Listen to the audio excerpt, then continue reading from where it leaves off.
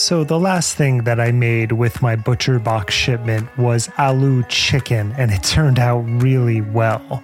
One of my favorite things is to get the shipment and then open up the New York Times cooking app and see what I want to create over the next few weeks. It helps my creative cooking chops, and both my wife and I really enjoy it. ButcherBox offers a variety of high-quality cuts at an amazing price, plus they have exclusive member deals, and they also have their own recipes, although I am preferential to the New York Times app, but that's just me. And you can sign up today at butcherbox.com/conspirituality and get their special deal. ButcherBox is offering our listeners a free for a year offer plus an additional $20 off. So for that year, you can choose salmon, chicken breast, or steak tips free in every order for a year. Sign up today at butcherbox.com/conspirituality and use code conspirituality to choose your free for a year offer, plus get $20 off your first order. Hello, Conspirituality listeners. It's Matthew here. This is a special unlocked episode from our Patreon Early Access Swan Song series. We'll be dropping these periodically into our main feed. Thanks so much for your support. Welcome to an episode of a Conspirituality podcast bonus collection, the Swan Song series, a tour through the paradoxes of Teal Swan, an influencer who embodies the tangled history and whiplash contradictions of our beat. This collection will be accessible first through our Patreon feed, but we will release each episode to the public over time in our regular feed in addition to our Thursday episodes. Topics will revolve around the method, the myth, the impacts and implications of one of the most unsettling conspirituality figures alive. Content warnings always apply for this material. Themes include suicide and child sexual abuse. To our Patreon subscribers, thank you for helping keep our platform ad-free and editorially independent. And to everyone else, thanks for listening, including followers of Teal Swan. We hope this is all useful to you as you consider your relationship to Teal's story and influence. Welcome, listeners, to installment 4 of the Swan Song series. This one is called Michelle Remembers, History and Context. Now, this is part of an early access bonus series, and listeners, you can further support this new vein of research and production we're initiating by telling friends about it if you think they might benefit from this work and the hundreds of hours of bonus content we have archived to Patreon already. We have a number of series like this in the works. Hello, Julian. Today is the day. Here we go. We've talked about it. I've been dreaming about it. We've both suffered through reading it. And now we're talking today about Michelle Remembers. And I don't know how I feel about it. How about you? Well, I would describe it as equal parts fascinating, disgusting, and infuriating. But we do have to talk about it. Because really, this book is the seminal influence of the entire satanic panic of the 80s and 90s and the chaos that lives on in its wake, really. I think for that period culturally, I was starting to see like it's a bit like The Crucible, which, you know, listeners will know is Arthur Miller's play about the Salem witch trials, but really it was a metaphor for McCarthyism and the House Committee on Un-American Activities. But that comparison still fails because Miller wrote a deliberate work of fiction based on true events to show the dangers of a moral panic and social contagion of the satanic kind amongst children and teenagers, but really how that was being reenacted as all of the anxiety around creeping communism, whereas Michelle Remembers would maybe be more like some kind of earnest Puritan text from the 1600s about the dangers of dancing in the moonlight. Or like a propaganda screed promoting the Red Scare in the 1940s. Yeah, that's really on point, as we'll discuss later. Put another way, we might say, to keep playing with comparisons here, that Michelle Remembers is the Out of Shadows of the 1980s. And that's the QAnon propaganda film that sort of gets the ball rolling for a certain audience around the alleged vast secret Hollywood pedophile network that is covered up and enabled by the mainstream media and the Democrats. Yeah, totally on point comparison. And I think it speaks to why we'll be taking this amount of time with this truly atrocious book. And before we begin, I want to pay homage to Sarah Marshall and Michael Hobbs, who already broke their brains on this book with You're Wrong About Podcast's 5-part series. They took a very meticulous line reading pathway through this book, and it's excellent in all of the ways that they can be excellent, and we'll link it in the notes. And I'll also be citing some of Marshall's super cogent observations because she's really an excellent reader for this book. Our own 3-part pathway through this material will have a more narrow frame because we'll be thinking particularly about the legacy of Michelle Remembers in relation to conspirituality and Teal Swan. So our plan for this episode is to deliver some historical, cultural, and mass media context. On the mass media front, we have clips of a 2020 episode from 1985. It's called The Devil Worshippers, and it will spin your head around like poor Regan in The Exorcist. So you'll hear us do some bits on it. It's hilarious, but it's also harrowing to consider just how pilled network news was in the 1980s, which only added kerosene to the Satanic Panic fire. We're also today going to introduce Lawrence Pazder, the co-author, but likely the lead or main or sole author of Michelle Remembers, but for the transcripts of the sessions, which we'll get to. And in light of his devout Catholicism, we're going to look at some 20th century Catholic Church history that I believe is crucial here, not only for understanding Michelle Remembers, but also for understanding the emergent political triumphs of traditional Catholic propaganda and politics, especially now in this post-Roe and QAnon-fried world. And to help with that, I'll be citing a really good essay by the social historian Bernard Doherty about the genre and elements of the Catholic horror film, which gets rolling in the 1970s in part, he argues, as a panicked response to the liberalizations of the Vatican II Council, which had wrapped up in Rome in 1965, but was continuing to send modernizing, or postmodernizing, as Jordan Peterson might say, shockwaves through the global church straight through to the 1980s. So I'll do a brief segment on Vatican II in a bit, but for now I'll just say that the Satanic Panic largely begins in and is sustained by Catholic-flavored paranoias about Satanism and sex, but more profoundly about the secular melting away of metaphysical devotion. So that's today.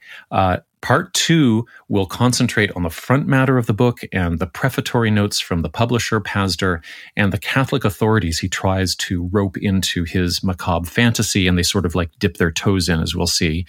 We'll argue that the primary somatic fascination of the book is with reproduction and abortion, and we'll do a little bit of psychology on the contradictions that wave big red flags. And then part 3 will get into the book itself, the imagery, tactics, the peak moments, as well as its bone-crushing boredom. To begin, Julian, I think you have some introductory details on this book as a literary event and cultural phenomenon. Yeah, so Michelle Remembers is first published in 1980 by St. Martin's Press. A couple years later, 1982, Random House Value Publishing puts out an edition. And we'll cover the publisher's foreword in part 2, but the basic bones are that Pazder and Smith, his patient, are writing a stilted third-person account of their quote-unquote therapy based on hundreds of hours of transcripts in which it appears as if Smith is speaking under Pazder's hypnotic suggestion. There are tons of indications in the text. We'll look at this in our part 3, that Pazder is not only ruining the therapy in a way that erases Smith's agency as a child and as an adult, but also swallows up whatever her own contributions to the book might have turned out to be. I can't find precise sales figures for the book, but I've seen journalist estimates having it selling at least hundreds of thousands of copies. But it's not really the book sales that I think are the lead here. It's the virality of the ideas and what that does for Pazder in the, at that time, emerging economy of sensationalist daytime TV talk shows and newstainment special reports like the 2020 He really one. hit a moment, didn't he? Yeah, timing is everything. Those vectors of virality for the satanic ritual abuse themes will in turn make Pazder into an expert on a phenomenon that he conjured out of thin air, but which will destroy the lives of many, many innocent, real people. As with Michelle's detailed and fantastical tale, not a single shred of evidence for any of the 12,000 documented accusations in America alone was ever found to confirm the allegations of organized ritual abuse. And the first victim of his unethical and opportunistic hubris is, of course, Michelle herself, but then her family. Her father, Jack Proby, is quoted as saying, "The book took me 4 months to read, and I cried all the time. I kept saying to myself, dear God, how could anyone do this to their dead mother?" Notice he doesn't say, how could anyone do this to my poor daughter? He says, how could she and how could the therapist do this to the memory of the woman who raised her? No evidence ever corroborated the detailed accounts that she gives of gruesome rituals being held in very specific cemeteries, famous court churchyards, or the mausoleum of a British Columbian politician. Multiple murders and dismemberments of stillborn babies are mentioned. There's a network of local cult members who were all required to have a certain finger amputated as part of their initiation. None of this ever appears to have been corroborated. Neighbors who lived in the houses immediately adjacent to their humble childhood home, so this is like a driveway away, right, said it's just impossible that they wouldn't have heard the torturous events that she described unfolding in her house's basement. Michelle's adult medical examinations, which were not only encouraged but also referred by Pazder to people that he knew, revealed no history of injuries consistent with the sordid tale. But this lack of corroboration didn't stop Pazder from taking an advance worth the equivalent of 1.2 million Canadian in today's economy, or $342,000 US at that time. He then would go on in 1985 to be featured in the definitive ABC 2020 report on satanic ritual abuse, called The Devil Worshippers, that purported to alert the public to an epidemic of satanic ritual abuse, sacrifice of abducted children, and what to look out for in your kids. This not only set off a cultural madness driven by daytime TV hosts like Oprah and Geraldo, but it also elevated Pazder to being seen for a time as the world's foremost expert on this fantasy topic. So, just as a thumbnail to begin, who is Lawrence Pazder? We can let him speak for himself in the first page of chapter 1. Julian? In his early 40s, Dr. Pazder was warm, manly, soft-spoken, what people who live elsewhere consider the typical Westerner. He was lithe and athletic, a tennis player and skier, and had earned a brown belt in judo. His hair was brown, beginning to turn silver. Stop. Michelle remembers publisher Thomas Congdon has a slightly more formal CV in the first drafts of his note from the publisher. From my first meeting with Michelle Smith and Lawrence Pazder, I knew that their book would be not only important, but also unusual. I felt that as readers began it, they would want information about the authors and the writing of the book. Dr. Pazder's credentials are impressive. He obtained his MD from the University of Alberta in 1961, his diploma in tropical medicine from the University of Liverpool in 1962, and in 1968, his specialist certificate in psychiatry and his diploma in psychological medicine from McGill University. In 1971, he was made a Fellow of Canada's Royal College of Physicians and Surgeons. He's a member of 3 Canadian professional associations and of the American Psychiatric Association as well. He practiced medicine in West Africa and has participated in medical task forces and health organizations. He has been chairman of the Mental Health Committee of the Health Planning Council for British Columbia, a member of the staff of 2 hospitals in Victoria, British Columbia, the Royal Jubilee and the Victoria General. He is in private practice with a group of 5 psychiatrists. His professional papers include a study of the long-term effects of stress upon concentration camp victims. So it all sounds okay. Apparently there's a solid medical training here, but I want to concentrate on one standout detail. which is that he practiced medicine in West Africa. Now, this would have been in the late 60s or the early 1970s. In fact, it looks like if he did tropical medicine in Liverpool in 62 and then in 68, he gets his certificate in psychiatry. It's probably in those years there. It looks like in between, like he's doing some special training in tropical medicine so that he can go on a mission. You know, I've tried for a few months to track down personal contacts for Pazder, including family, who might be able to shed more light on his biography, but no luck. And I don't think I'm going to pursue it any further because my sense is that his 5 children are leading extremely private lives, understandably. We do know, however, that what he says about his West African experience is, quite stunning. And the context is that it's about 2/3 of the way through Michelle Remembers.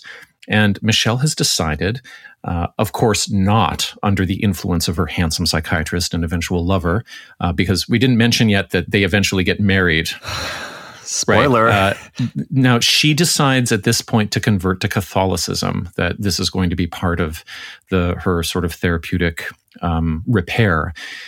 However, in one of the masses that they attend together that leads up to her baptism in the local church, she notices, strangely, that one of the pews is carved with a satanic symbol that she says that she saw in one of her quote-unquote recalled memories back from the 1950s. Now, she dutifully alerts Pazder and the parish priest, and they make plans to burn the pew. And as they're preparing to do that, Pazder runs off and gets his camera. And then when he photographs the burning pew, he claims that a ghostly image of the Virgin Mary appears in the wafting smoke. Now, we might talk about that picture in episode 3, but the point is here that he has a memory at this point. Dr. Pazder, during his time as a physician in West Africa, had become fascinated with African ceremonies and had taken countless photos of them. Many ceremonies involved the burning of juju, little dolls and amulets used in black magic, and replacing them with a cross. This as a way of trying to get rid of the animistic beliefs among West Africans in the spirits of the jungle. Dr. Pazder had built up a very extensive collection of photographs of such ceremonies, planning someday to use them in some sort of transcultural study. Now, as Father Guy prepared to light the bonfire, Dr. Pazder felt strongly compelled to take photographs of it. Okay, so it's almost like the power of Christ compelled him. Right, almost.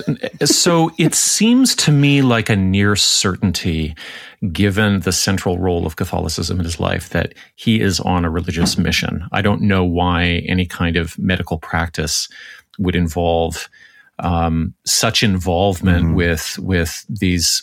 This sounds like very strange rituals with some big layered colonial echoes in them. You know, here's a white doctor from Canada in West Africa who's performing perhaps an evangelizing role. And then later, it's not surprising he comes to see his star client as her own kind of landscape that conceals dark secrets that have to be confessed and purged.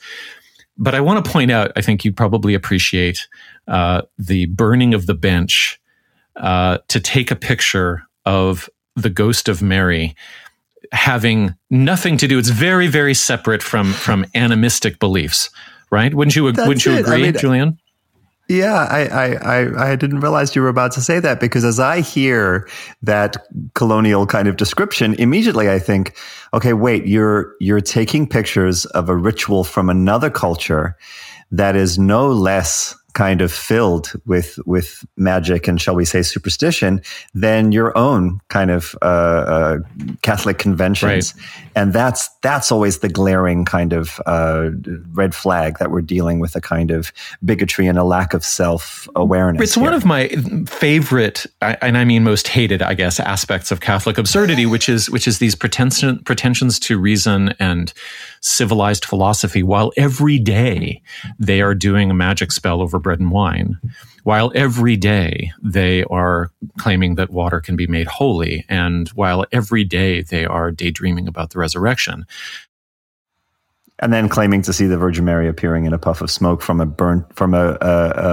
pew that must be burnt because of a satanic symbol card. It's incredible. And I'm still confused about what's going on in this passage. I think Sarah Marshall and Michael Hobbs, they read it as though whoever he was with, the attendant doctors and, whoever the religious officials were actively burning the amulets and replacing them with crosses to get rid of the animistic beliefs. Now, is that the sort of colonial presence doing that, or is that the converted West African people that they're talking about doing that themselves? It's not clear to me.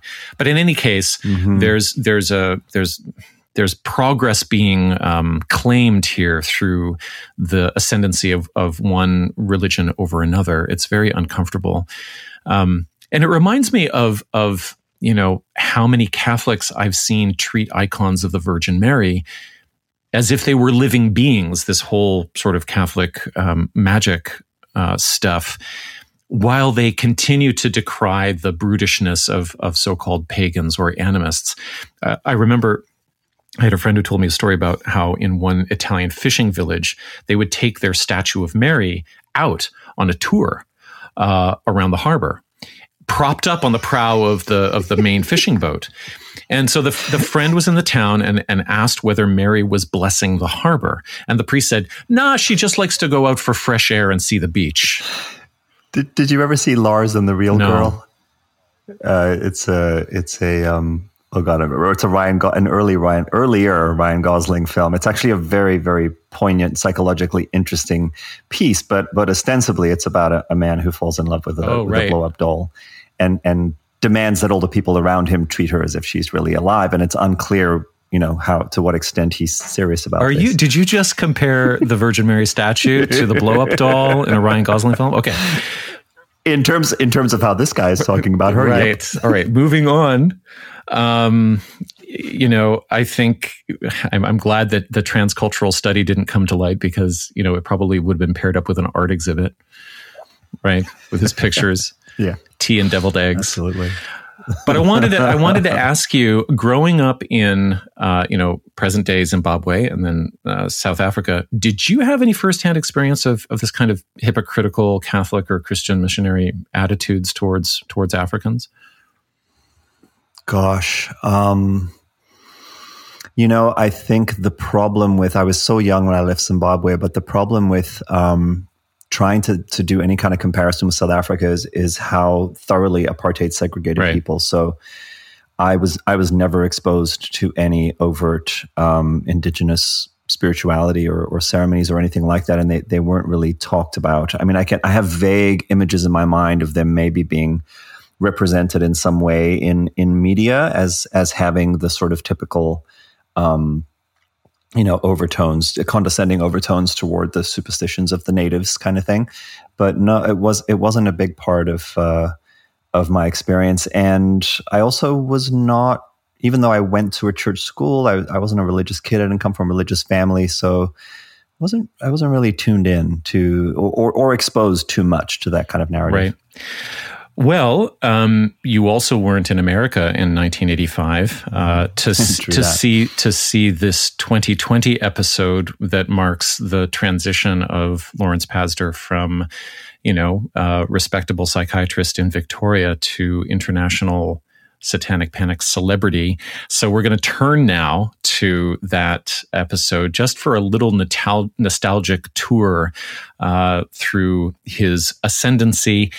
And, I'll just start by saying that we complain a lot about Gaia TV, but I think we can reflect on the possibility that Gaia may have learned everything they needed to know about exploitative sensationalism from the leading newscasters of the mid-'80s, in this case, Hugh Downs and Barbara Walters. And I couldn't figure out who the correspondent was for this one, but he does just an absolute garbage job with, Geraldo Rivera-style bravado. And I have this feeling that they are trying to compete as a news source with a rising tide of exploitative entertainment. And I think the thing that underlines that competition as they open their episode is that they introduce the topic of Satanism by playing more than a minute from 1968's Rosemary's Baby by Roman Polanski. And they make the following claims and conflations. It's the way some people interpret the Bible. The book of Revelations, where it's written, Satan can be identified by the number 666, calling him the beast, which deceiveth the whole world. The goat's head is a key symbol of the beast. Yet throughout history, Satan has taken on many different shapes and disguises. He's widely considered by conventional religions as the embodiment of evil, on a mission to tempt man to sin and destroy God's kingdom. Today, we have found Satan is alive and thriving, or at least plenty of people believe he is. His followers are extremely secretive, but found in all walks of life. Modern Satanism was shockingly dramatized on the screen in the mid-60s with the release of Rosemary's Baby. What have you done to it? What have you done to its eyes? He has his father's eyes. It's a movie that's been described as the best advertisement that devil worship has ever had. What are you talking about, guys? Eyes are normal. What have you done to him, you maniac? Satan is his father, not Guy. He came up from hell and begat a son of mortal woman. Hail, Satan! Hail, Satan! Satan is his father, and his name is Adrian. He shall overthrow the mighty in their temples. He shall redeem the despised and reap vengeance. The zeal of these fictional devil worshippers is strikingly similar to that of real-life Satanists. God is dead! Strikingly similar to that of real-life satanic readers of Friedrich Right. Nietzsche. You know, I've got the transcript here, and I think it's worth looking at a couple of lines. You know, the goat's head is a key symbol of the beast, yet throughout history, Satan has taken on many different shapes and disguises. Today, we have found Satan is alive and thriving, comma, or at least plenty of people believe he is. It's kind of like the, huge if true meme that goes around amongst conspiracy theorists. It blows my mind this is on ABC. Like, when did 2020 run? Like 10 o'clock at night or something like that? 9 o'clock? I don't know, but it's incredible that it's on any kind of channel claiming to be right. news. And so then they end this line you already referenced, the zeal of these fictional devil worshippers in this movie that our reporting is so thin we had to resort to in order to create a bang to open our segment. The zeal of these fictional devil worshippers is strikingly similar to that of real life Satanists. Of course, they don't have any real live Satanists on film, as we'll go on to hear. Anyway. Well, wait, but not only that, they also say that it's the best advertisement that Satanism has ever had, while in the background they're playing Mia Farrow screaming about something absolutely awful having been done to her baby, that somehow this is an amazing advertisement for Satanism. And the other thing, you mentioned paganism just a little bit ago. I want to just say here that so much of this imagery that gets associated with quote unquote Satanism really over time is taking any of the symbols from local pagan religions that have been converted, that have been invaded and occupied and converted by Christianity, and turning that into representing Satanism. Right. Well, Pazder appears in this special, and we're going to give some clips of him because it's pretty rare to find him on film, actually, and to hear his voice. Here he is. This is maybe 2/3 of the way through the spot, and he's chatting about how Satanists are completely dedicated to death. The author of a popular book on Satanism, Dr. Lawrence Pazder. Children are involved in graveyards and crematoria, in funeral parlors, because one of the primary focuses of these people is death. Everything is attempted to be destroyed and killed in that child and in society, everything of goodness. And death is a major preoccupation. Yeah, so the main preoccupation is death, but there's also this kind of panic around nothing at the center is holding anymore. There is nihilism is reigning. There's no meaning. The next clip involves his thoughts on the sexual abuse content of ritual abuse, and he frames it as being about denying God, not about taking away somebody's agency, not about expressing power, but that sexual abuse occurs so that the abuser can force the victim to deny the existence of God. Now, you'll hear the correspondent talking with anonymous sources to begin with. Number 4, sexual abuse aimed at destroying faith in God. It's being described by numerous children. What were the parallels with what the boys have told you and the worship of Satan? Well, first of all, the sexual abuse, the pornography, which always seems to go hand in hand. The boys talked about how these people actually said, "I hate God," and they used a very deep voice when they talked about that. One of the primary aims is to destroy the belief system within a child, to make a child turn against what they believe in terms of who they are, of who God is, and to desecrate all manner of flesh, all manner of church institution, all manner of sign and symbol that a child could in any way be attached to. Cannibalism. It's difficult to believe, but in every case we examined, children described it.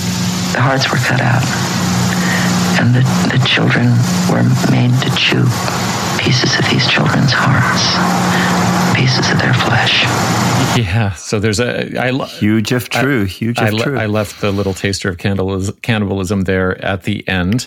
Well, it's not just a taster; it's the fact that the word "chew" is chosen, right? That's a very visceral kind of way of talking about it. Right. It's interesting too that the correspondent says, in every case the children described it, and the person who's actually speaking is probably a woman in her 50s or 60s or something like that. Maybe she's reporting what she's heard from children.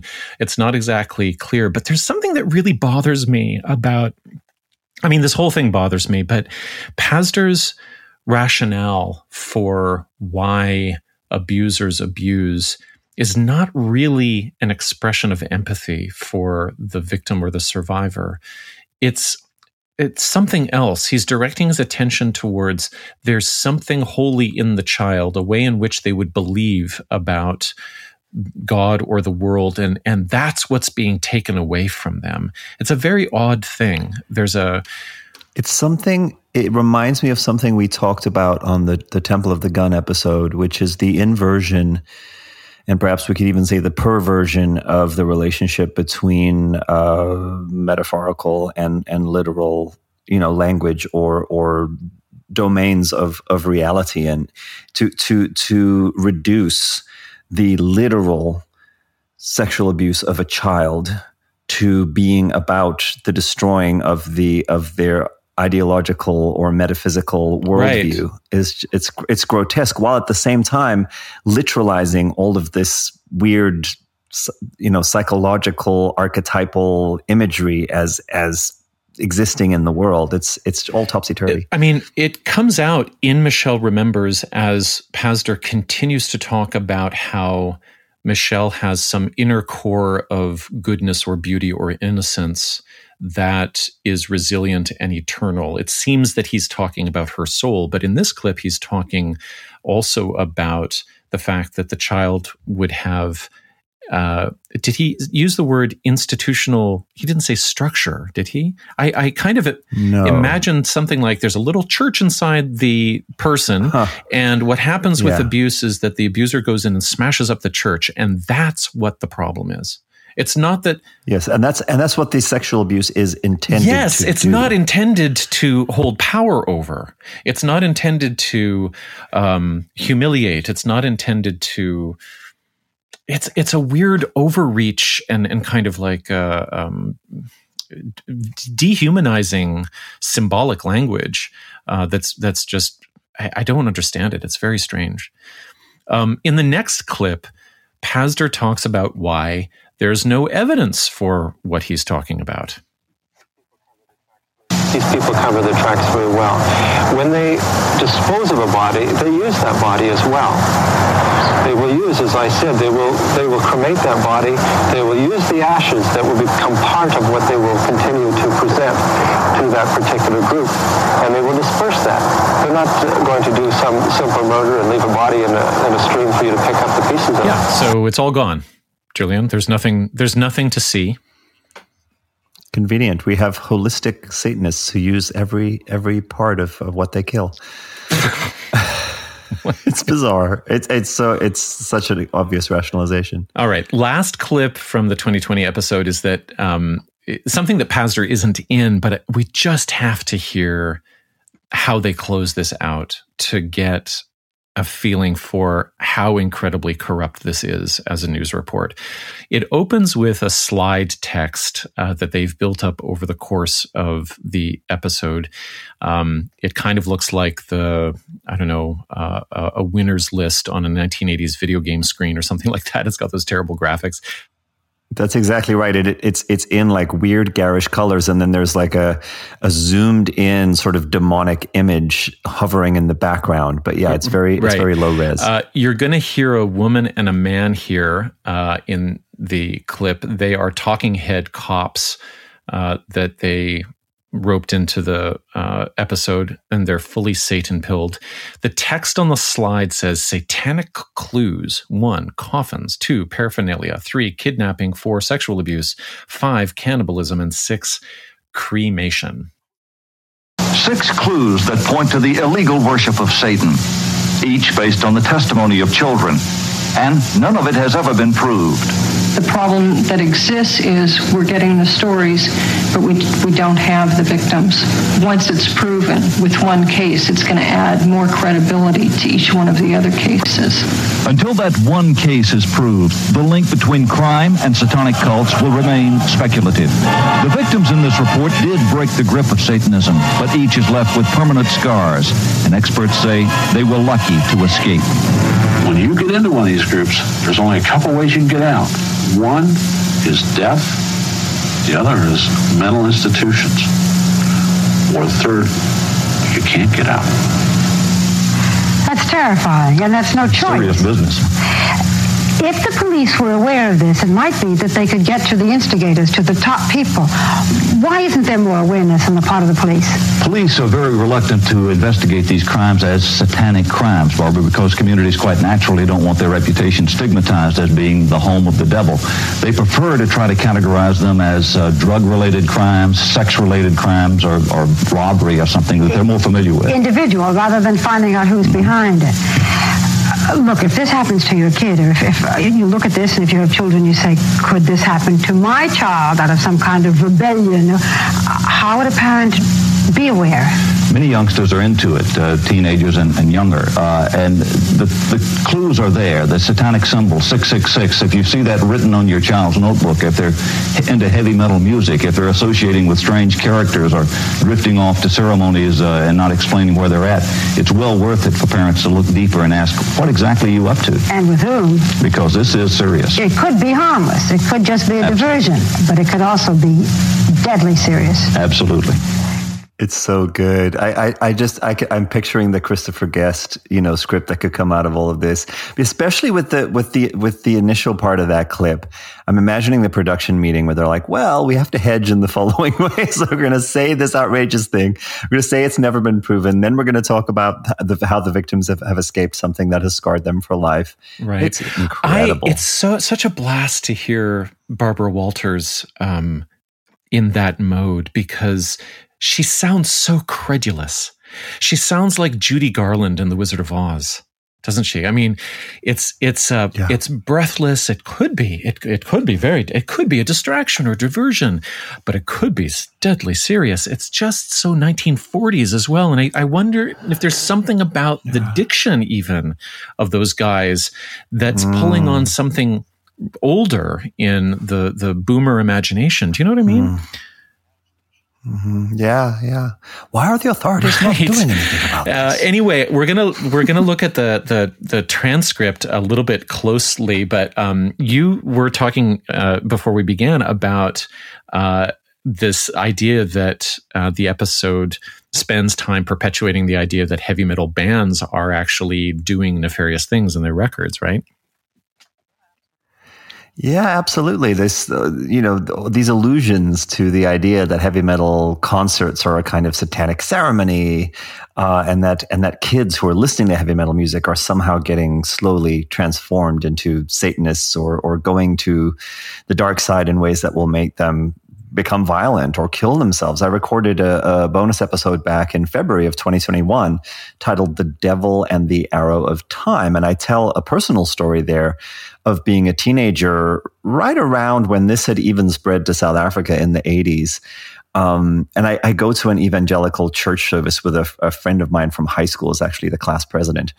And at this evangelical ceremony, the first one I'd ever been to, which was really moving and powerful for me, I get pilled into the belief that there are reverse satanic messages that have been hidden in rock music. And I actually go home with the cassette tape that I've gotten from the gift shop and play it to my parents and say, this is what Led Zeppelin is really saying. Oh my gosh, what did they say? What did your parents say? Well, my parents said, I don't hear anything. And I kept going, like every few days I would go and say, no, you really have to listen to what is in Hotel California. And my parents would look at me and they'd be like, you can hear anything you want to hear in weird, backwards, garbled sounds. It's nothing, those, basically my parents were like, those people are nuts. Just calm down. It's okay. And in that same episode, I tell, the much more serious story of how in 1990, the English metal band Judas Priest was actually put on trial for supposedly influencing two American teenagers who had a 1985 suicide pact. And on the strength of the fact that if you played one of their songs backwards, you could hear them say, "Do it." That's it. And that was it. This in this time period, if you could show that there was this and it's all based on this idea of Satanism and reverse messages, and somehow Judas Priest are involved in this, and the song made them commit suicide. And here, as our piece of evidence, there's a crescendo in the music where if you play it backwards, it sounds like they're saying, "Do it." But do they name them? Like it could be anything. That's very vague. They could be saying, "Go get some pizza from the fridge because you got the munchies." Do it. Yeah. I mean, it is amazing. There's so much camp that's misunderstood. In the ABC episode, the only quote unquote Satanist they got close to was Anthony LaVey, a very complex figure, but basically, on the surface, a San Francisco burlesque performer and theater pipe organ player who founded the Church of Satan. He actually sued Lawrence Pasdar for at one point for naming his church as implicated in the cult activity in 1955 in Victoria. And Pasdar, I think, had to remove the actual name from the text. Anyway, LaVey LARPed around in this like Count Chocula getup, and they just took with one eyebrow permanently raised, right? He's like they a didn't cartoon even villain. interview him. They just found clips of him goofing off. But anyway, choice quotes from this transcript of this closer for the ABC episode. None of it has ever been proved. And the cop says the problem that exists is we're getting the stories, but we don't have the victims. Until that one case has been proved, the link between crime and satanic cults will remain speculative. The victims in this report did break the grip of Satanism, but each is left with permanent scars, and experts say they were lucky to escape. Okay, so the link will remain speculative, but there are victims. Yes. And they did break the grip, and each is left with permanent scars. And then the experts say it's incredible. It's like somebody is having an aneurysm between the first sentence and the second sentence. They've forgotten what they're saying. It's so incredible. I think you're right about, legal or editorials trying to figure out how are we going to hedge? And then it just ends up garbled. Oh, yeah. Many youngsters are into it, teenagers and younger, and the clues are the satanic symbols 666. If you see that written on your child's notebook, if they're into heavy metal music, if they're associating with strange characters, I love this, or drifting off to ceremonies and not explaining where they're at. I have to say, it's not Satanism that they're drifting off to, my friends. It's called getting high and fucking and sucking. This show is like top of the sort of pile in terms of media views. What are they called? Ratings. These are people that reported on elections and coups in foreign countries. Astonishing. Well, this is Pazder's, to go back to our protagonist here, this is his small screen splash. He got there not only because of the book, but because he was involved in seminars, training both therapists and law enforcement officials in how to identify the signs of satanic ritual abuse. It turns out he was also hired as a consultant with Michelle Smith alongside him on the most prominent legal case of the period, the McMartin preschool trial. It's a very famous trial. A total of 7 adults were charged with 321 counts of abuse involving 48 children. And it was at that time the longest running trial. There were actually 2 trials that happened back to back in American history, lasting a total of 3 years from 1987 to 1990.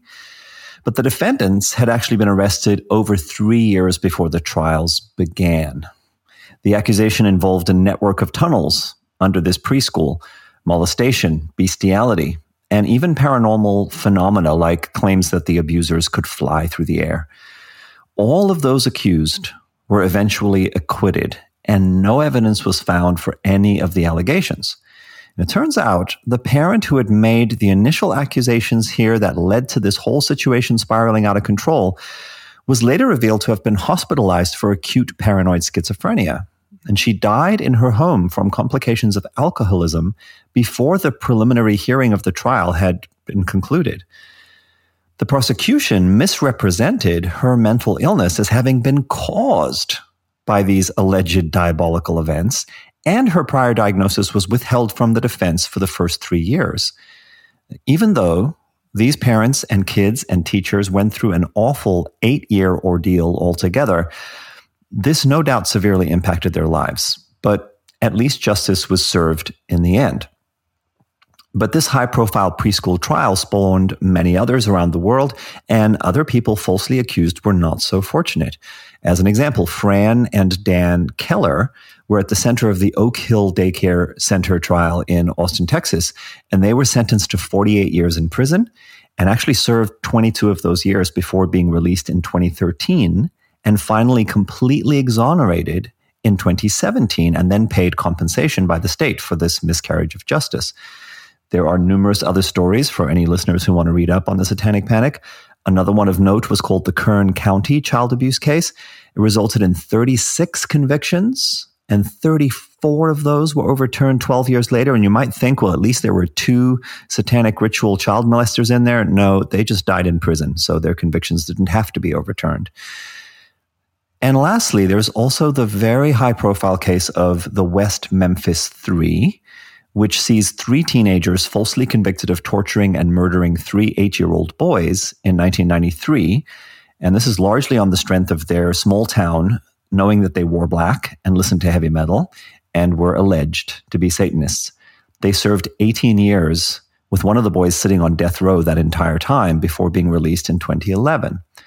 I'll also give my friend Amy Berg a shout out here for her excellent documentary on all of this titled West of Memphis. So that's the real world legacy of Michelle Remembers. And Matthew, we haven't even really No, we mentioned haven't, but I QAnon want to yet. hear a little bit more about the West Memphis 3. I've heard the story a little bit. How were they exonerated? Well, let's back up just slightly. This was a truly gruesome crime in West Memphis in which kids actually were killed in Arkansas in the 1993 Bible Belt. 3 young boys went missing. They were found the next day hogtied and mutilated in a creek. 3 older boys, aged 16, 17, and 18 at the time, were then arrested. The 17-year-old, so the middle of the 3, Jesse Miskelly, actually had an IQ of 71. And he confessed to the crimes after 12 hours of intense high-pressure interrogation.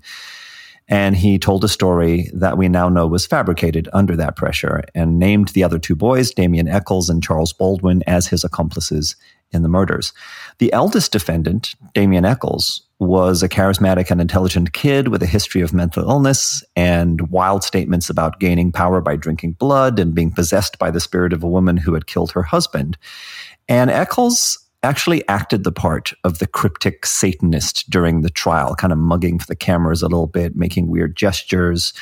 The three boys were painted by the prosecution as degenerate youths corrupted by heavy metal. So Miss Kelly and Baldwin were sentenced to life, but Eccles was sentenced to death. 13 years after the trial, there was new DNA evidence that showed that none of the young men found guilty were in the vicinity, were involved at all could be placed at the scene, basically. But the DNA evidence did implicate one of the young boys' stepfathers and a friend of his. And to this day, neither of them have been charged.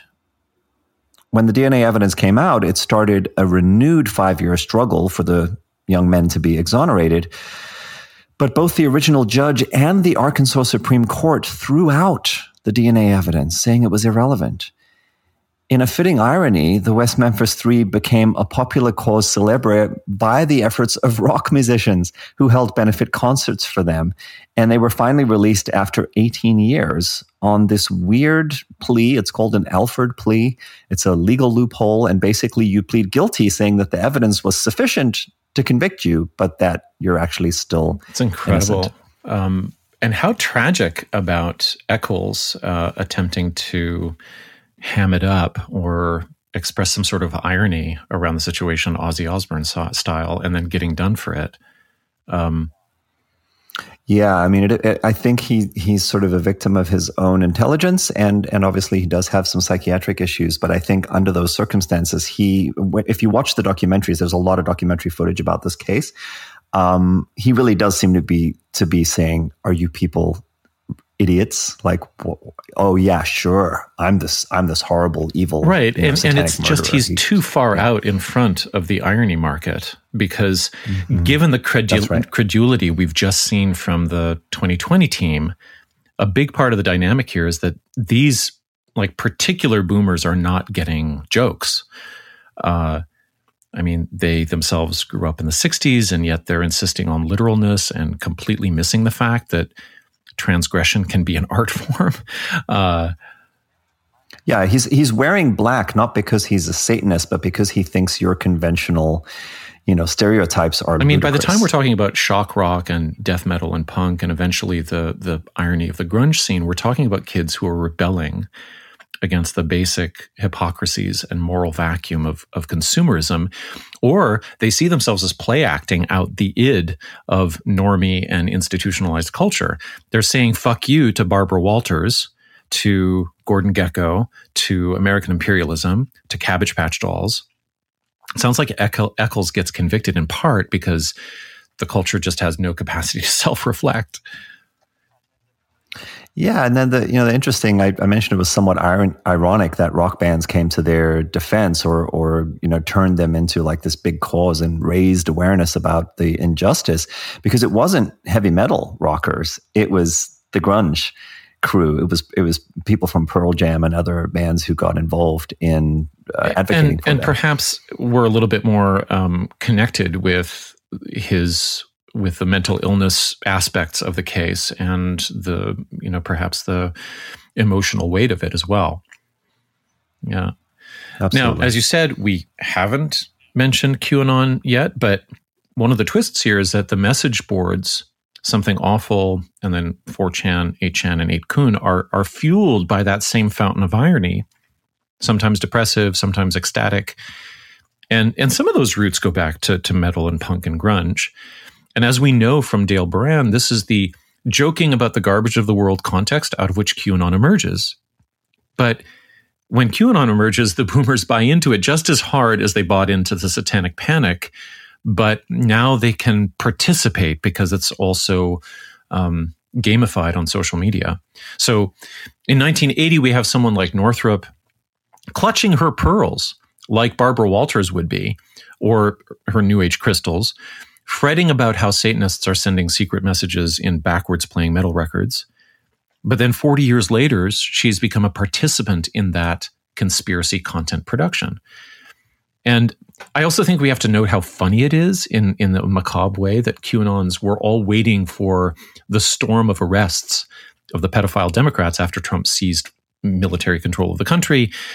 But that storm of arrests already happened in the 80s and the 90s through the Satanic Panic. Yeah. Okay, let's pick up a prior thread with a little bit of a dive into the Satanic Panic as a reactionary response to Vatican II. I'll get to Vatican II details in a moment, but I want to talk first about what we know about Lawrence Pastor's Catholicism. We already probably know that he was Catholic enough as a young doctor to take part in what appears to be an evangelizing type mission to West Africa. But what else do we know? We can start with his Polish roots. Now, on that theme, Pastor's faith seems more than just personal and private. It's also familial to the level of dynastic. Because at one point in the therapy with Michelle, he starts imagining that the abominations she is purportedly recounting from the age of 5 in 1955 have some kind of reverse correspondence with the liturgical calendar for that year, which means if Michelle describes some act of abject sacrifice, it would be more comprehensible, according to Pastor, if it is viewed as a direct desecration of the Catholic calendar. But to check on the dates, he needs a missal from 1955. And it's 1977, so he's out of luck. But who has one? His mom. So he calls her, and he has her post it, and he does the correspondences from there. So for non-Catholic nerds, what is a missal? It is the newsprint booklet that's published every year for lay people that contains all 365 days of readings, dedications of the feast days, and other details of the calendar. Using missals that are provided by the church and kept in the pews would be the normal way to go. So anyone who has their own copies dating back over 20 years probably also has a shrine to the Virgin Mary in the living room. They have an archive of the church pamphlets. Exactly. So Pastor describes coming from a large Polish Catholic family in Edmonton. And for those who are interested, those roots go back to the 1890s with a wave of immigrants fleeing the aftershocks of the partitions and power shifts in 19th century Poland. And this is a period in which Alberta actively encouraged Polish settlers who were known to be really good with farming. And those settlers brought their own curates and pastors. Now, I want to say something else about how this sort of plays out in my own memory from a later period, growing up in the 70s and 80s. But before I do, Julian, amongst the Catholics that you knew in South Africa, did you recognize cultural distinctions or ways in which being Catholic and being of a cultural heritage were difficult to untangle? It's a really interesting question because I can honestly say I'm not aware of having known Catholics. Oh, wow. Okay. And I think the reason for that is that the original settlers who came to South Africa were, or the ones who came to dominate, actually. They weren't the first settlers to arrive, but the ones who came to dominate were Dutch Reformed. They were Calvinists, and they had their own religious track that really heavily underpins apartheid and justifies it. And then there was the Anglican Church that my school was affiliated with, which is Episcopalian here. And I knew plenty of Jews, but I don't remember knowing overt Catholics. Right. Okay. Well, here's a little bit of a taste of that kind of culture as it plays out in mid to late 20th century, at least in Toronto.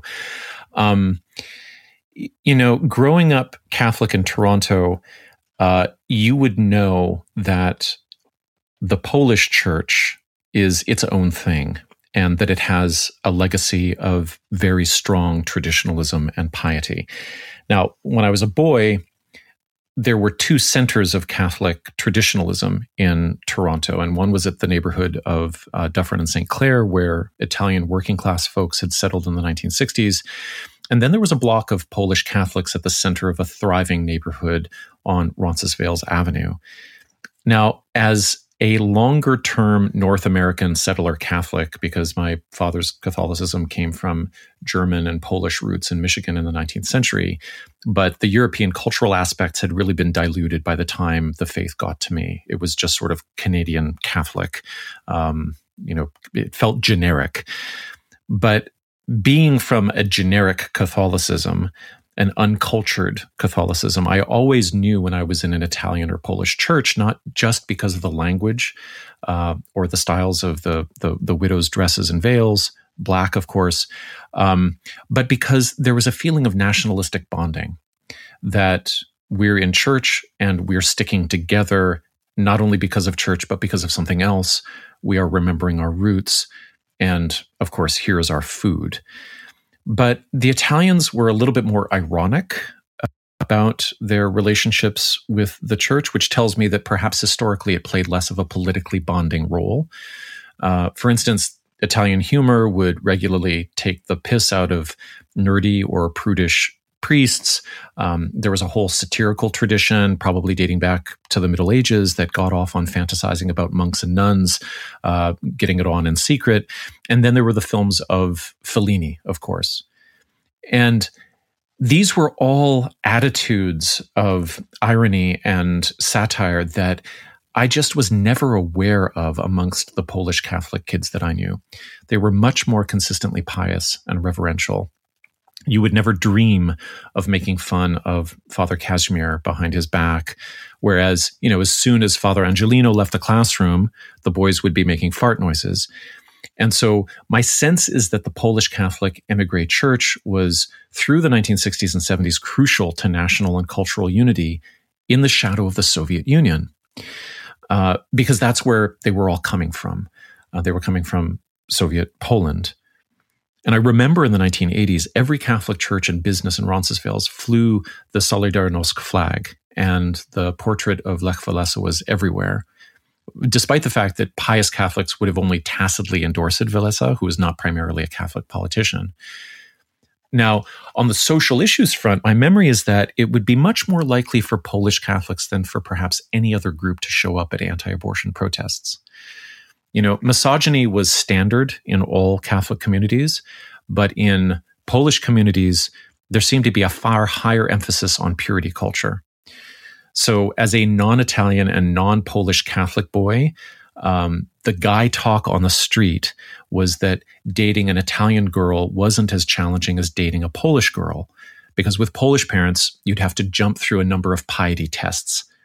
Now, Italian fathers, they might worship the Virgin as well, but in a more lip service way, I think. And they also, overtly spent a lot more time worshiping Sophia Loren. And if Loren had said abortion is a woman's indispensable right, and in fact, she said exactly that to Vanity Fair not that long ago, that would not tarnish her star. So my impression is that there's a kind of displaced Polish nationalism that regarded the homeland as needing purification from Soviet rule, which of course had brought abortion access too, right? So after the Soviet Union fell, Poland enacted the strictest abortion bans in Europe in the 1990s with laws that are still largely in place. Now, I don't have the historical or language chops to verify this particular connection, but the modern history of abortion access in Canada, which I imagine Pazder would be extremely aware of, given his Catholicism and the time period. That history is dominated by a single figure named Dr. Henry Morgentaler. When abortion was legal, yet strictly controlled by doctors' panels in the 1960s, Morgentaler openly and defiantly advertised his for any reason abortion services. He first worked in Montreal and later across the country, where he would set up clinics to specifically challenge the law.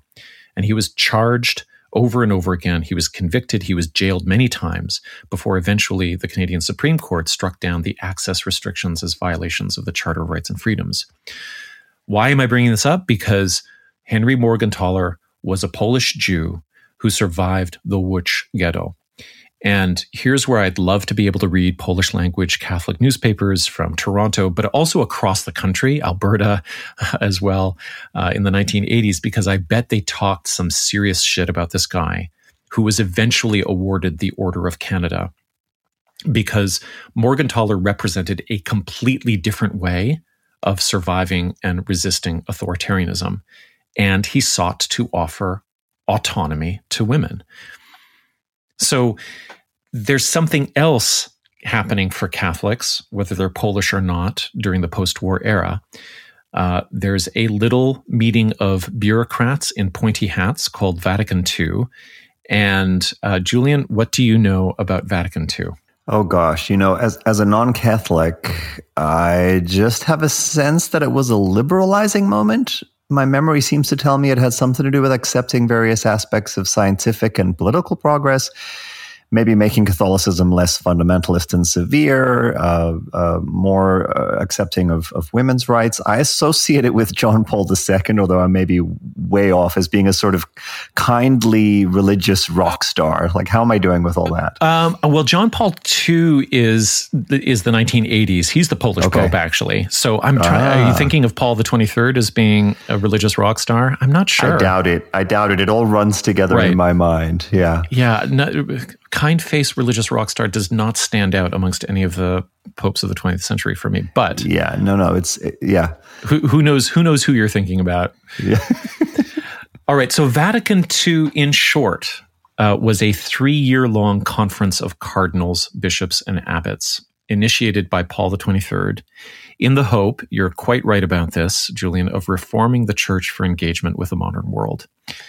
The aims were to make the Catholic liturgy more accessible and participatory for the everyday faithful, to explore and strengthen the ecumenical movement, to increase dialogue between the denominations, and heal historical schisms, to perhaps tone down the anti-Semitism, and to renew popular interest in biblical studies by sponsoring new translations and commentaries.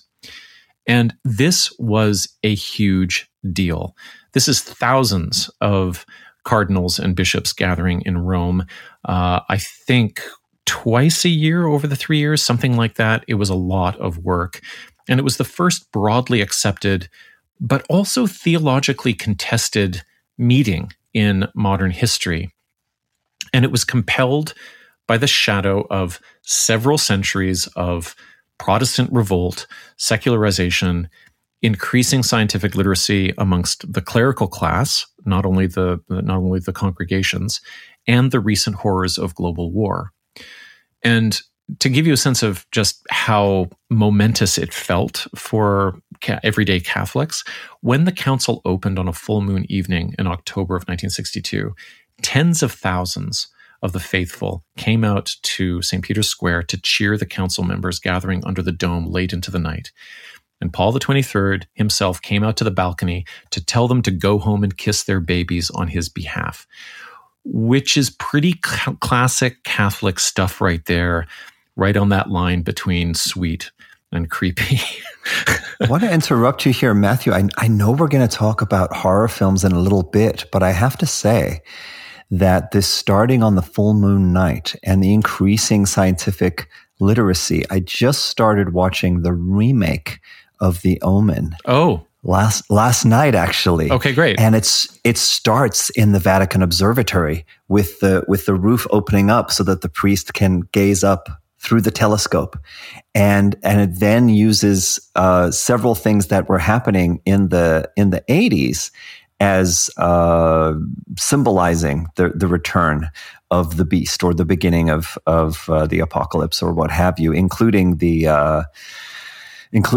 actually no. It's more recent than that because they use 9/11 as one of the signs that the apocalypse is about to begin, and they use the Challenger explosion as an example. But just thinking about this, that part of the panic has to do with the embrace of science and with the clergy becoming more scientifically literate, right? Yes, but there's an ambivalence there because will their scientific insight displace the ritual knowledge that they should be clinging on to, right? Exactly. Right.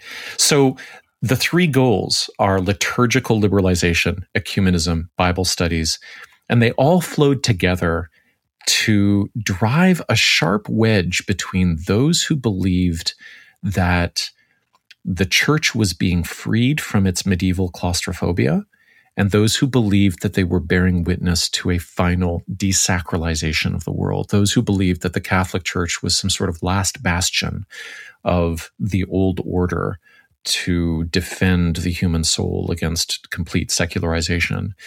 And the most radical of those in that category ended up forming these reactionary Catholic movements like the Pius XII movement that followed the Pope that was seated before Paul the 23rd.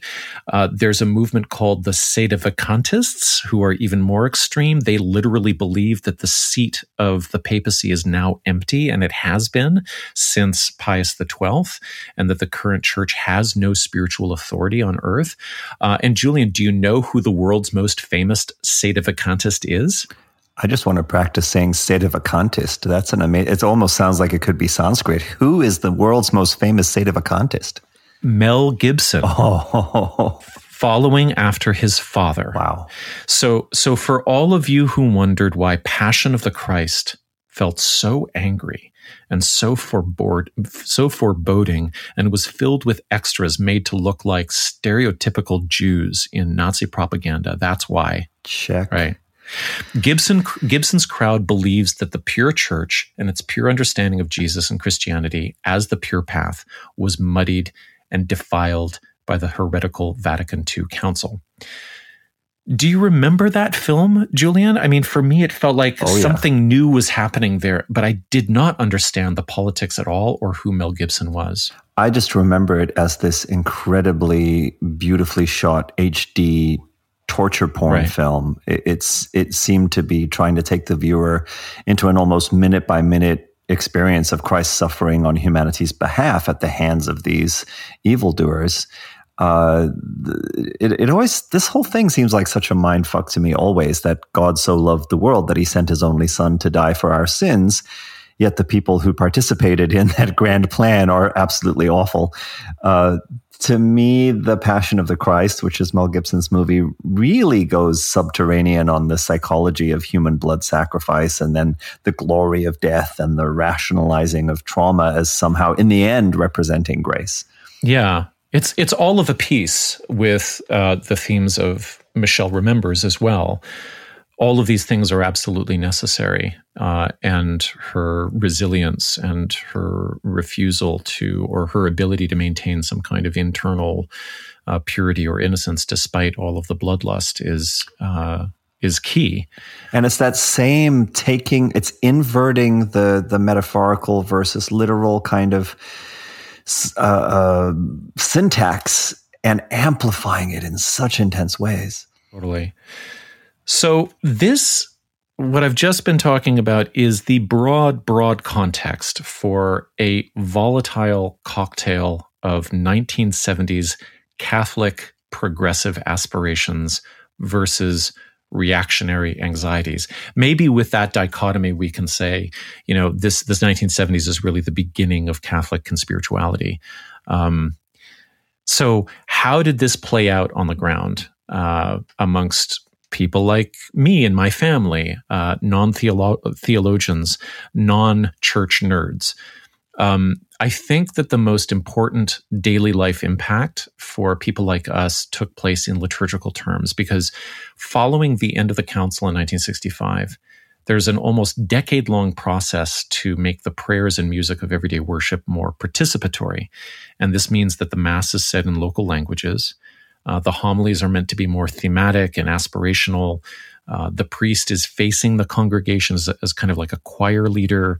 They've taken down the rood screen in many places so that there's no separation between the congregation and the altar, or not as much at least. So like churches are actually redesigned and reconfigured, and it's a big expense.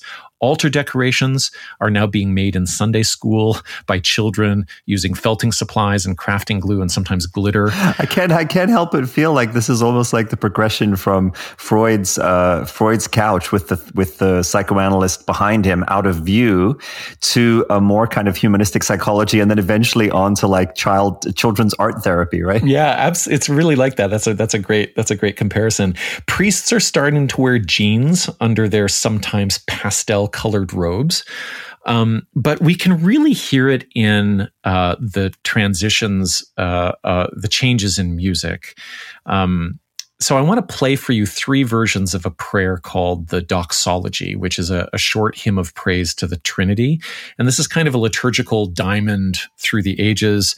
It's a mantra or a kind of meme that has remained largely unchanged in church history. But by 1977, we've got 3 versions, at least 3 versions, and these are in these are in different forms, and they are still competing for ascendancy in churches around the world. So the first one that I'll play for you is the oldest version. This is from what's called the Roman Rite. It's in Latin. The chant tune dates back to, God knows, 5th or 6th century.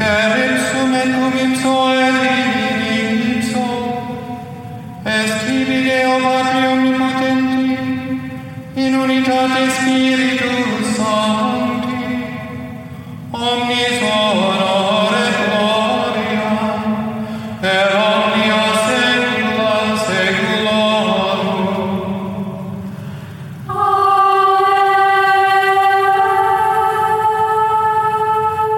Now, if we update that somewhat, keep the ancient melody, but translate the prayer, we get this. Through him and with him and in him, O God Almighty Father, in the unity of the Holy Spirit, all glory and honor is yours forever and ever.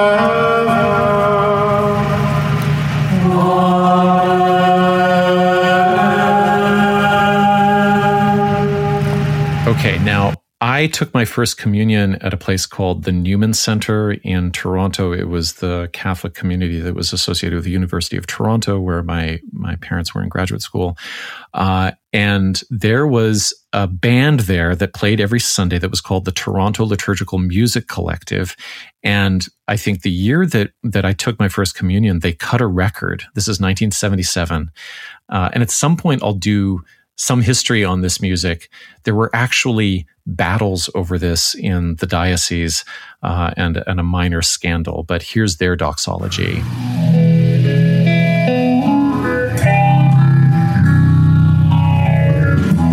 Through him and with him, in the unity of the Holy Spirit, all glory and honor is yours, Almighty Father, forever and ever. Amen. Amen. So, Julian, you're much more of a musician than I am. You definitely know more. You know more about minor ninth chords. What do you hear? What do you hear in this historical transition? Oh, come on. That maxed out chorus effect on the guitar. It's just so classic late 70s, early 80s, when that was like the neat new thing and then everyone overused it. I would say off the top of my head, you're losing some of the dissonance with each. You're losing some of that ancient, just that those dissonant kind of willingness to hang out in some of the minor sixths, and the whatever the scale might be, and it starts to just become a little bit more what hepcat musicians would call very vanilla, as you lose that ornamentation, and it with each successive iteration, I hear that as happening. Yeah. The record, as I said, I'm gonna do more on this particular record because I think it's burned into my brain as a child, but also there's something very interesting about the almost complete commitment to a folk vision of liturgical music. And there's something in that. I mean, I guess the question, maybe the top line question is this a music that invokes for you the possibility that something is deeply at stake in the world, that if you get this wrong, that if you don't say the proper prayers and do the proper rituals, that something terrible will happen? Or is this the music of hanging out together?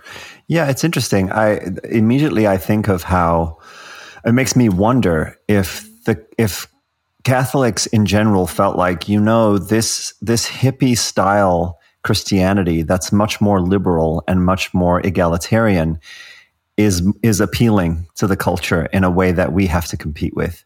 So there's that. But then, there's something about the ancient version that you played that still carries the sense that there's some kind of word and melody magic that is really important, that is arcane. And then that's gradually being lost through, you go from Latin into English. And of course, I think a lot of people would applaud that and say that it's more inclusive because you're not just using the language that only the clergy understands, or the Latin scholars. And it just, but then when you start to get into more of a folk, modern musical context for that period, it does seem like I would understand how a more conventional person would say, the element of the sacred is being sacrificed here on the altar of some kind of, being more hip. It feels like between the three versions, we're going from casting a spell to, I don't know what the second one would be, like gesturing towards the spell in the ancient past. Yeah, gesturing towards the spell. And then the third one is like sharing some cool chords. And those are different projects, Yeah. Yeah, well, it's like, but it's also being non-threatening. It's saying, hey, I want to tell you about this really groovy thing. Come a little closer. It's for everyone. It is. So what anxious Catholics like Mel Gibson's father, Mel himself, and I'm willing to bet Lawrence Pasdar heard in the music of the Toronto Liturgical Music Collective, those minor ninths, the what did you say? Chorus effect. Is there wah-wah in there or something? I don't know. No, it's just chorus. It's a way of creating that very layered kind of shimmery sound. Yeah. Right. I think what they hear in that is a trivialization of the sacred. I think they can smell that the frankincense is being replaced by pot smoke, and that the true enigmatic, sometimes wrathful presence of Jesus was evaporating into clouds of love and light. There's a whole study to be done too on church. I don't know what the proper word is. Decorations isn't quite it, but the iconography and how it shifts in this period. The main shift being, are you walking into a church in which the crucified Jesus is hanging over your head? Or are you walking into a church in which there is a stylized cross with Jesus's robe hanging from it because the message is that he has resurrected, he's gone, actually. Because at the Newman Center, there was this gorgeous, probably taken from old barn beams or something like that, carved with ivy cross with no indication that a crucifixion had taken place on it. This was not a place of torture and sacrifice. So the question becomes, what can resurrect the sacred for these poor, stressed out Catholics? And I think we have our answer, or at least part of our answer, in a good satanic scare. Because if Catholics were no longer spellbound by the sacredness of the faith, the pious could always turn to those who were for a kind of provocative and urgent inspiration. And those people would be Satanists. And this is where reactionary Catholicism takes on the structures of a conspiracy theory as well. And here's just one hint at how that starts to work. The liturgical changes that made that folk music possible was part of a project that came out of Vatican II that was called the Sacrosanctum Concilium, which is the committee in charge of implementing liturgical changes. So that's language, ritual, music. And the archbishop who was put in charge of that project, his name was Annibale Bugnini. And he was so loathed by the reactionaries in the church that an Italian propagandist named Tito Cassini started spreading around the rumor that Bugnini was a Freemason, based on an unnamed source rummaging through a fucking briefcase that Bugnini left open in a conference room in the Vatican. So this like real cloak and dagger shit that links those guitars and those minor ninths in churches to a devolution of the sacred and destruction of the world through a shadowy cabal of Freemasons in the Vatican. So that is the historical background hovering there behind Michelle Remembers if we take Lawrence Pastor's Catholicism seriously, and I think we have to. It is absolutely central to this story. The whole ordeal that Michelle goes through is only resolved because she has a vision of the Virgin Mary in the end. And we'll talk about why that actually works and how it gets her out of this trap that Pastor has ensnared her in. So you're basically painting a picture of a sort of cultural religious crisis in which there's part of the backlash against this making of Catholicism more contemporary, both politically and culturally, is to say the stakes are still at this incredibly high, supernatural, gruesome level, and don't fucking forget that. Yes, and it's a big mistake to have undertaken Vatican II during the Cold War as well, because it's not through liberalization that the Catholic Church is going to offer resistance to global communism. It's actually through doubling down on the fetishization of metaphysical reality as opposed to material reality, right? And as is borne out today in the Christo-fascist resurgence happening in the former Soviet states. So here I want to turn to a really brilliant essay by a scholar named Bernard Doherty. It's called The Smoke of Satan on the Silver Screen, the Catholic Horror Film, Vatican II, and the Revival of Demonology. And I want to shout out to Dan Penneton, who will be a guest on the podcast shortly, for finding the PDF. So Smoke of Satan. By the way, listeners, we are getting to the book because this sets up what's on the first page of the book. Smoke of Satan, as Doherty says in his abstract, alludes specifically to an infamous speech made by Pope Paul VI to a Vatican audience in 72. So Pope Paul VI takes over from Paul the 23rd, who initiates Vatican II. Pope Paul VI presides over its completion. And in 1972, he notes that, quote, Satan's smoke has made its way into the temple of God through some crack. This remark, repeated ad nauseum ever since in conservative Roman Catholic circles, was indicative of the apprehensions and misgivings which many Catholics experienced in the wake of the widespread changes set in motion by Vatican II. The speech, Doherty writes, went on to note that, quote, something preternatural has come into the world to destroy and strangle the very fruits of the ecumenical council and to stop the church from breaking out into a hymn of joy by sowing doubt, uncertainty, problems, unrest, and discontent. Now, this is not academic. This is not just padding so that we can get up our word count and, have more episodes for Patreon. I am referring to the Smoke of Satan speech because an excerpt from it is literally the first thing that is printed in Michelle Remembers. Yes, dear listeners, all of this preamble is necessary to set up understanding the very opening of the book, which starts like this. Really?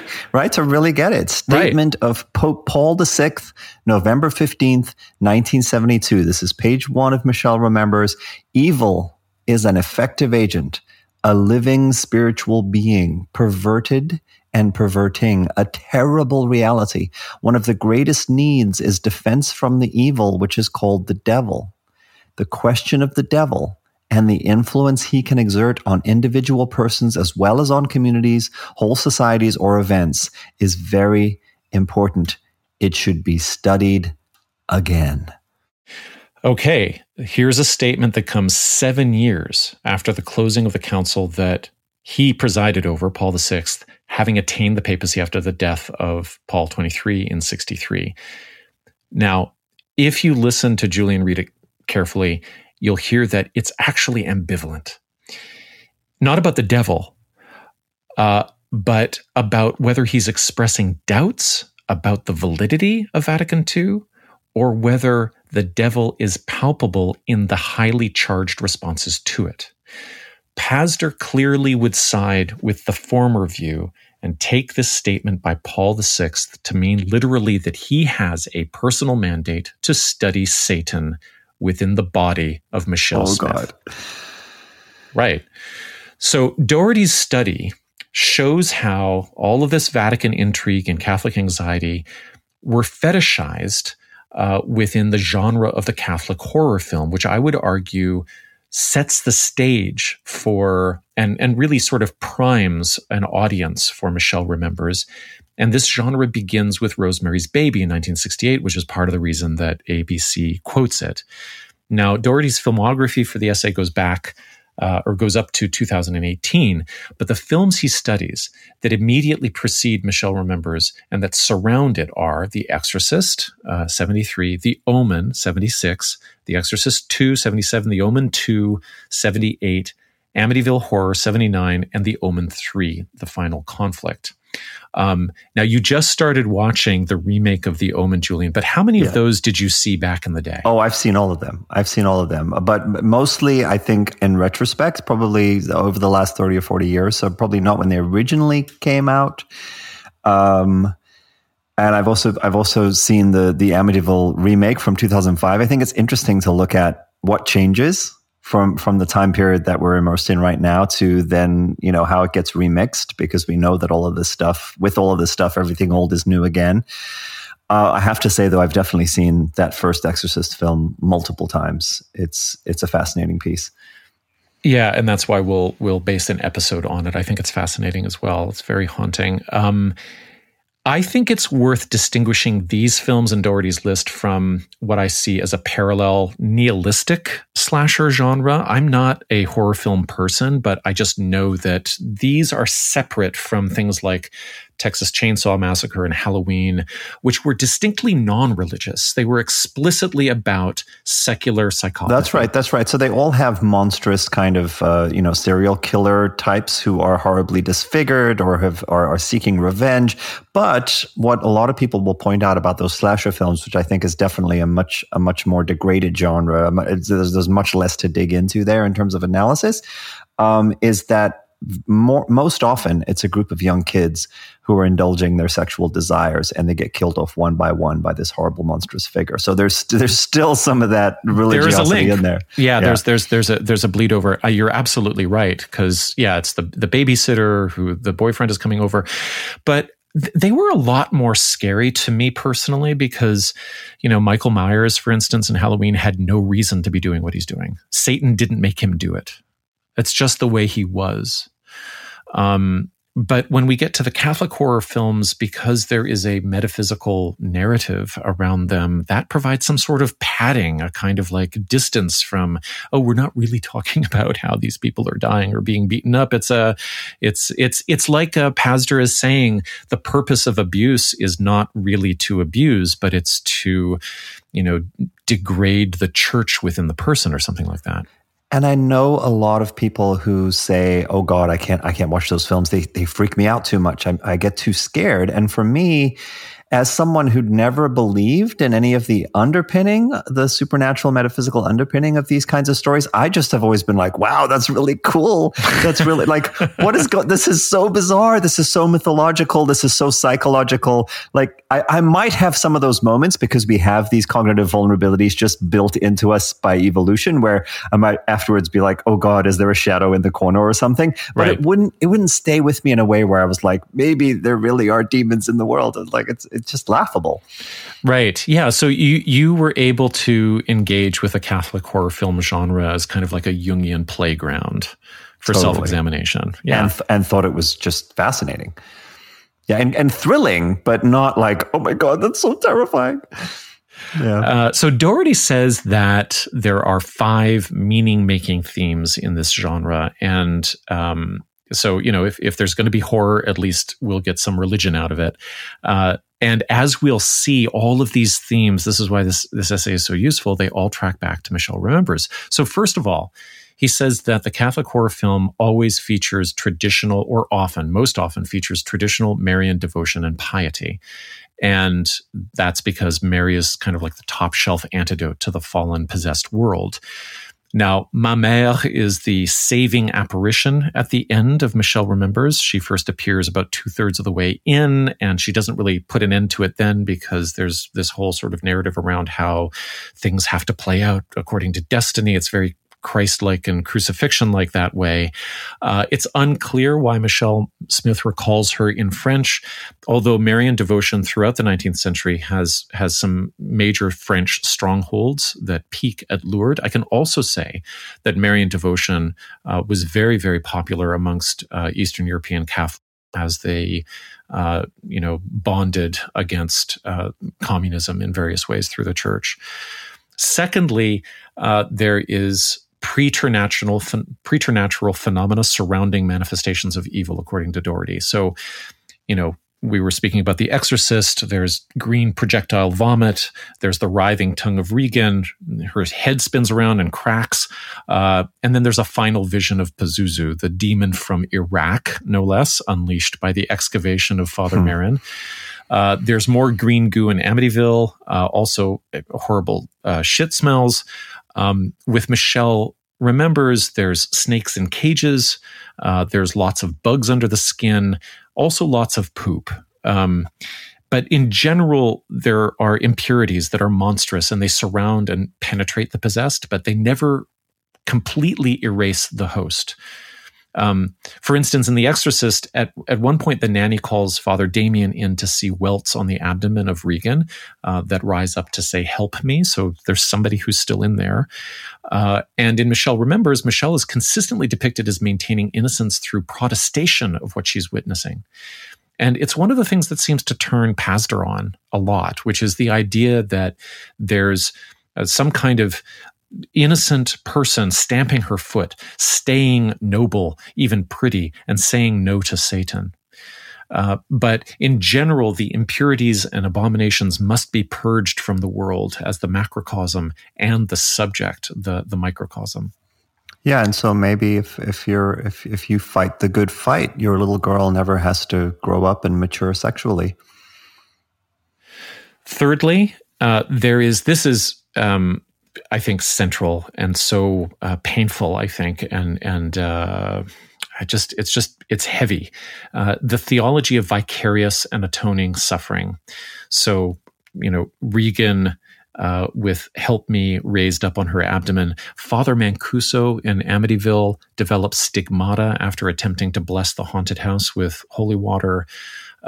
Michelle Smith really is a classic victim soul who really mirrors or embodies the sadomasochistic spectacle of the Christian sacrifice by redeeming others and the world through a suffering that is presented as voluntary but she's also a scapegoat, and she also ends up bearing the rash of the devil on her neck, although there aren't any other medical sort of tracks of what's happened to her. But whether or not her ordeal is voluntary is also framed through her consent to therapy. And in that, she keeps saying no, which we'll see in part 3. She keeps saying, I don't want to do this therapy anymore to Pazder. And Sarah Marshall flags the overtones of rape here. And I'll just point out that in the Christian Passion, there is no ritual and therefore no church without Jesus, the child, being willingly sacrificed by God, the parent. So, number 4 is fascinating. It's the vocational insecurity of the Catholic priest. So I do want to see the remake of The Omen to see what the observatory at the Vatican actually sort of signifies, right? And the main priest in that remake is Pete Postlethwaite, and he's unbelievable. So we have Damien Karras in The Exorcist is a trained psychiatrist, but his training proves useless. It's his priesthood that has to triumph in the end. And he actually argues with the diocese to bring Father Marin in, played by Max von Sydow. But until Sydow arrives, he doesn't really believe in the liturgy. He hasn't even read the Roman Rite. It's like they have to go into some forbidden library to even dig out the text. So The Exorcist is as much about the renewal of the vocation of the priesthood as it's about anything else. It's against the post-Vatican II hippie pastor who let those acoustic guitars into the church. And an echo for this, cutting in a slightly different way, is the vocational insecurity of Lawrence Pazder, who obviously doesn't trust his own psychiatric training anymore and is therefore spending all of his time trying to resurrect Catholic metaphysics as a therapeutic. And he's spending a lot of time fawning before clerics for validation. But in his appeals, he's always reaching out to various priests. What do you think of this? And, this is what my client is experiencing. And this is how he eventually brings her to Father Leo or Father Guy. I can't remember who it is who actually baptizes her. But the priests express a kind of spectrum of commitment to traditionalism. So Father Leo is in jeans. He's in a turtleneck. He wears cowboy boots. And then there's Bishop Remy LaRue, who's wearing the whole hat and the robes and the red and the whole and ermine and whatever. Everyone comes on side, however, with the reactionary vision. So if you have secularized within the church, you wake up to the error of your ways. And if you are traditional, you are vindicated. The last thing is that Doherty says the Catholic horror film has is the existence, or it postulates the existence of a satanic conspiracy of evil. And I think we have to recognize that if the anxiety is about the evil being literal, then the opposite of what is evil, or the presence of the body of Christ in the church, can be restored. And so these are films and products that attempt to prove God, really by proving Satan. Marshall and Hobbes point out in Michelle Remembers that it's really funny, it's pretty strange that the Satanists seem to be the true believers, the real squares, because if they weren't, they wouldn't go to such liturgical and ritual lengths to get everything precisely right. Like, they believe in spells.